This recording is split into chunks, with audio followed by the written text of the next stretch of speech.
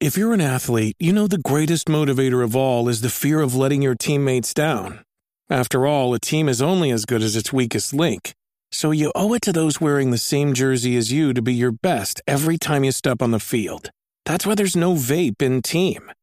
When you vape, you can expose your lungs to toxic chemicals that can damage your lungs. If you're a step behind, the team's a step behind. Brought to you by The Real Cost and the FDA. All right, would you like to take a pause now? No, I think I can keep going. Okay, all right. See, all that talking made me sweat a lot. Oh, good. So one way or another, the moisture is getting out of my system. Okay. Perhaps I should clarify, since we're apparently in the podcast now. I told Jack before we started that I really needed a piss before the debate started, but I decided to hold on to it because really needing a piss can be a vital injection of energy when you're about to do some kind of speaking role. Absolutely. You know what else really helps? Being cold. Being cold? Being cold. If you're ever at like a live theater, a comedy club, anything like that, they crank the AC because if you're too warm, you get comfortable and complacent. They keep you cold, chilly, moving. I see. So all of this is based on the notion that if you can put your body into panic mode, you'll be better at making decisions quickly. Absolutely. Oh shit, I'm going to piss myself and I'm about to freeze to death. Wait, I've just had the greatest idea. Let's put my game in early access. Oh, snap. Okay, so here's the thing. Early access. Yes. There, obviously, this, like every topic, falls under the, well, it depends category, but overall, what are your feelings? Well, as you say, it's definitely a case-by-case basis thing because early access certainly is of benefit to low-level indie developers. Mm-hmm. As you said, that it's most useful for people who need a broad amount of QA testing. Yes. Which is generally the case for most online games and also for games with a complicated procedural system where you can't reasonably be expected to test every possible random scenario. Yeah. I had that problem making Consuming Shadow. There was like one specific random scenario that made the game crash, and it would be like happening like 1 in 100 games. Oh, and did you find out about it through player testing or after it was released? I found out about it with a combination of the two, really. Okay. But it was only from having lots of people play the game that it was nailed down. Mm-hmm. And finding out exactly what they were doing that caused the bug. Mm. So yeah, it's useful for that sort of thing. Where it's not useful is in anything that's story-based, anything that's linear, anything that you could spoil for yourself. Right. Because I do think if you ruin the first impression of something, you're never going playing the finished version is never going to be the same, no matter how much they pretty and improve it. Yeah, and that's I think a great point to start off on, which is I cannot name for you a game that I played in early access that I then went on to play when it was in full release. None at all? I don't know. Or none that come to mind, at least. I remember thinking about this when, what was it? Layers of Fear was an early access game, which is a walking simulator, to put it bluntly. Mm-hmm. And I wonder why you would ever buy a walking simulator early access. Why you would release a walking simulator early access. I mean, what do you need to test in a walking simulator? Oh no, they didn't quite walk through this door efficiently enough. We'd better get onto that. Right. Well, but it's just like you say, first impressions are so important. And, like a lot of times I'll get 15, 20 hours into an early access game and then just kind of be done with it. And then they say, oh, well, we've added a new boss, we've added a new level. And I'll just say, oh, I'm done. I've had my time. Yeah. It's not going to be a hugely new experience. I mean, maybe if they keep adding content, you come back to it like 5 years down the line. Right. Something interesting might happen. It's also, as well as the first impression that the individual players get, it's also usually when a game comes out early access, that's the first impression it gets on the general media. Exactly. If the game's got like an interesting idea, the media goes, ooh, here's an interesting idea, check this game out. And then by the time 1.0 comes out, the zeitgeist has generally moved on. You've missed your spark. Everyone played the game before it was good, and now that's the impression they've got. No one wants to like, oh, I'll write a second review of it now that it's out in full. No, I already wrote a review of it. And like, it doesn't matter. This is why I now have a very specific policy of never reviewing an early access game while it's still in early access. I think that's absolutely fair. Because anything I complain about, they can fix, and then my review just has to stay the same as it is. Can't fix my review. I just have to sit there being wrong forever. Yep. I think a similar thing about episodic games. Okay. I don't think it's fair to review them from just their first episodes anymore. But again, by the time the last episode comes out, no one's talking about it anymore. It's like the last episode comes out and you think, oh, is that still happening? Yeah. I stopped caring. Well, it's being abused. I think one of a very good point you made during the show was that now big studios are hopping on the early access, beta testing, alpha testing bandwagon to start revenue coming earlier. Yeah. And it's turning into a system where there is absolutely no incentive to put out a complete game anymore. No, they've got the money. At least the smaller developers might be developing the games as with some sort of artistic drive. Right. They want to be proud of their product. The corporations don't care. They got the money. The corporate system has officially worked. Yeah. It needs to do nothing more. And they will keep testing those boundaries. How little of a game can they give you before you will not buy it anymore? That's the boundary that they are testing right now. Can we go back to demos and shareware being standard? Yeah, I mean, there's been several Kickstarters that I have backed that have had playable demos. Well, that's good. And I do enjoy that. They seem to be the minority these days. Mm-hmm. It seems absurd. It would have seemed much more absurd about 20 years ago if I'd known that a common and successful marketing practice is to get people to play the game on little more than just understanding what the premise is. Hearing the idea behind it, with nary even a trailer. Even like 10 years ago, you might reasonably pay money for a game based on the trailer. That was still kind of fucked in its own way because it's never going to be as informative as a demo. Yes, but now people just say there was that time in E3 when the dude came on stage and saying, "Hey, we're making Shenmue 3. Here's the Kickstarter." Yeah. No trailer, no demo. It was just, "Hey, I've thought of something. Give me some money." But isn't that a wonderful and terrible insight into how the business structure, the big AAA industry works? Because that's exactly what would happen inside of a studio.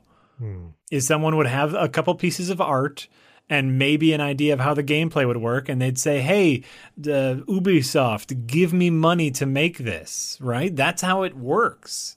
Yeah, but as I said, the people you're entreating for money in that case are experienced business people who understand the industry somewhat. And I think when you shift the responsibility of deciding whether you make something to a bunch of overexcited fanboys, that's when the shit grinds in the gears. On that note, what I can say is what I think is an absolute weird positive to this is it does give everyday consumers a little insight into the decision-making process of big businesses. I think it's very, like, if any of us, myself included, because I have been, if you've ever been a part of a Kickstarter campaign where the game has failed, they've kept all your money, they didn't deliver what's promised to, why do you think AAA developers stick to tried and true game mechanics? Why do you think that they don't want to gamble? Because they've also lost money on game gambles. Yeah. And so it gives you this weird empathy for big corporations. Like not full empathy, obviously. They're all bastards. Well, yeah, obviously.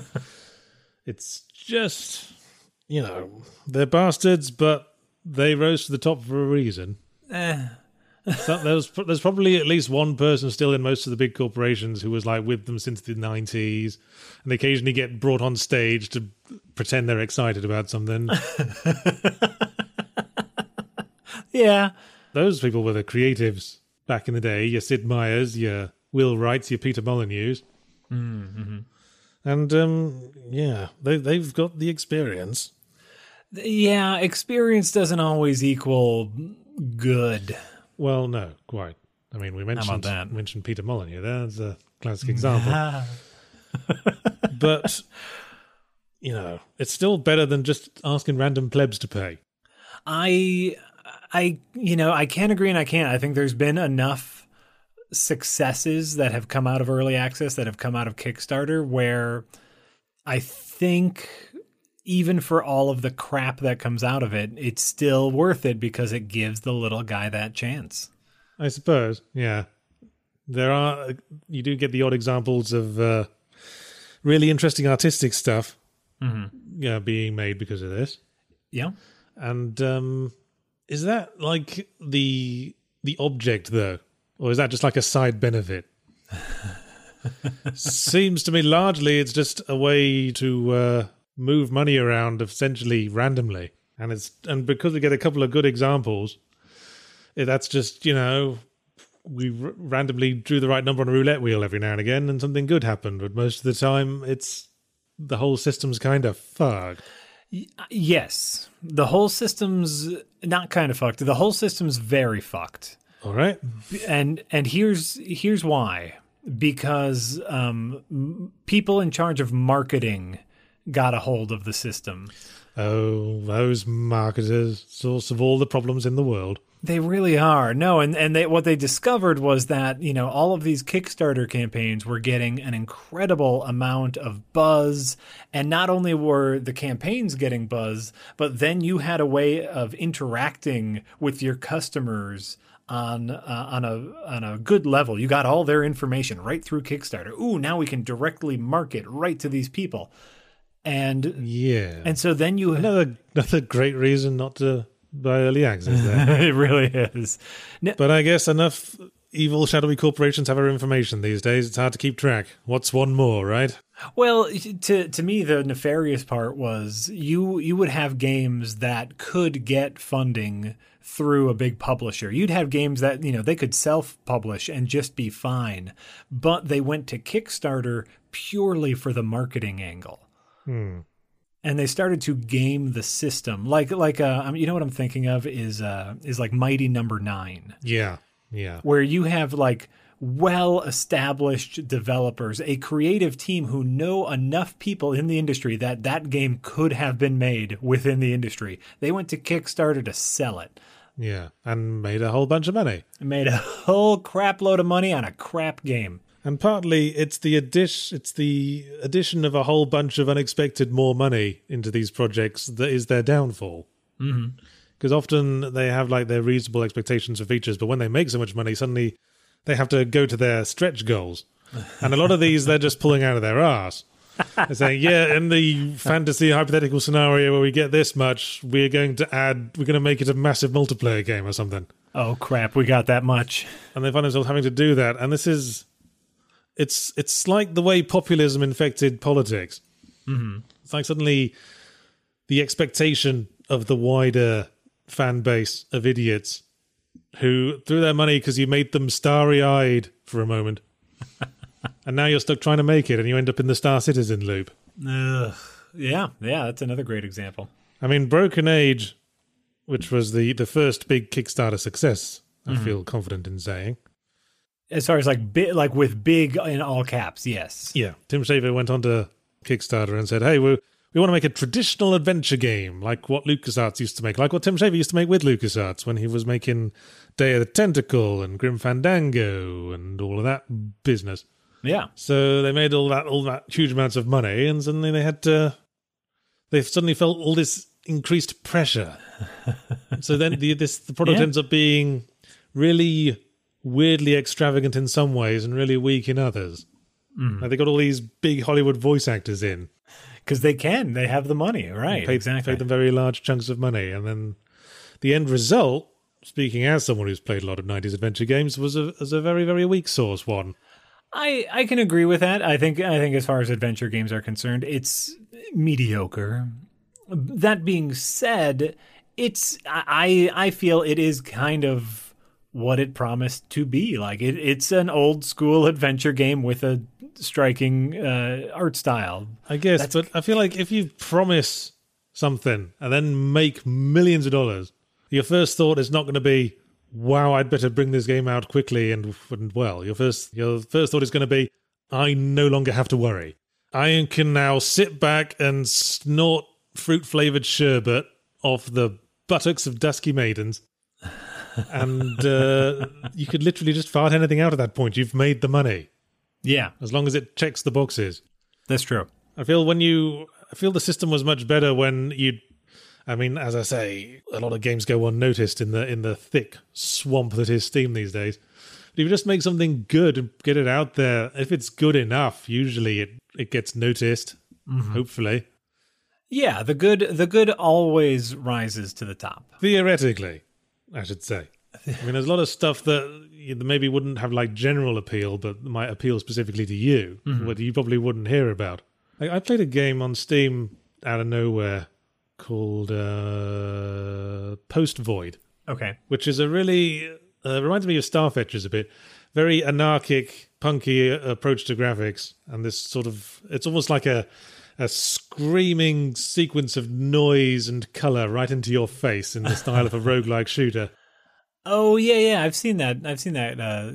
Going around. It like you like hold a skull or something, right? Yeah, that's the one. Yeah. And it's got that sort of 80s heavy metal album cover appeal that always draws me to like that style of punk game design.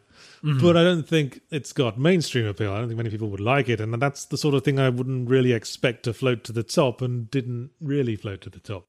Well, it floated to your top. Floated to my top somehow, and I randomly played it, and I'm glad I did. But there's not much to it in the end. You go through 11 levels, and that's about it. And I know I'd be disappointed if it had been hyped up to me beforehand, and I'd paid a bunch of money for early access.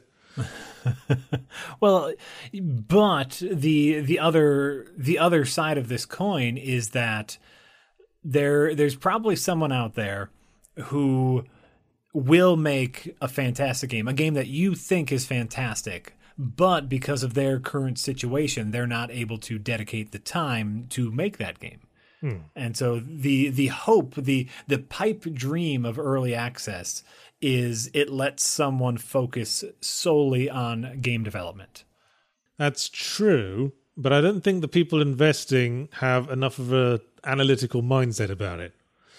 All they see is the promise of the product, when they should be considering the history of the person who made it, whether they apparently have the chops to make it. Mm-hmm. No, it's an industry that banks ideas. It's selling ideas. It's not selling anyone's ability to realize those ideas.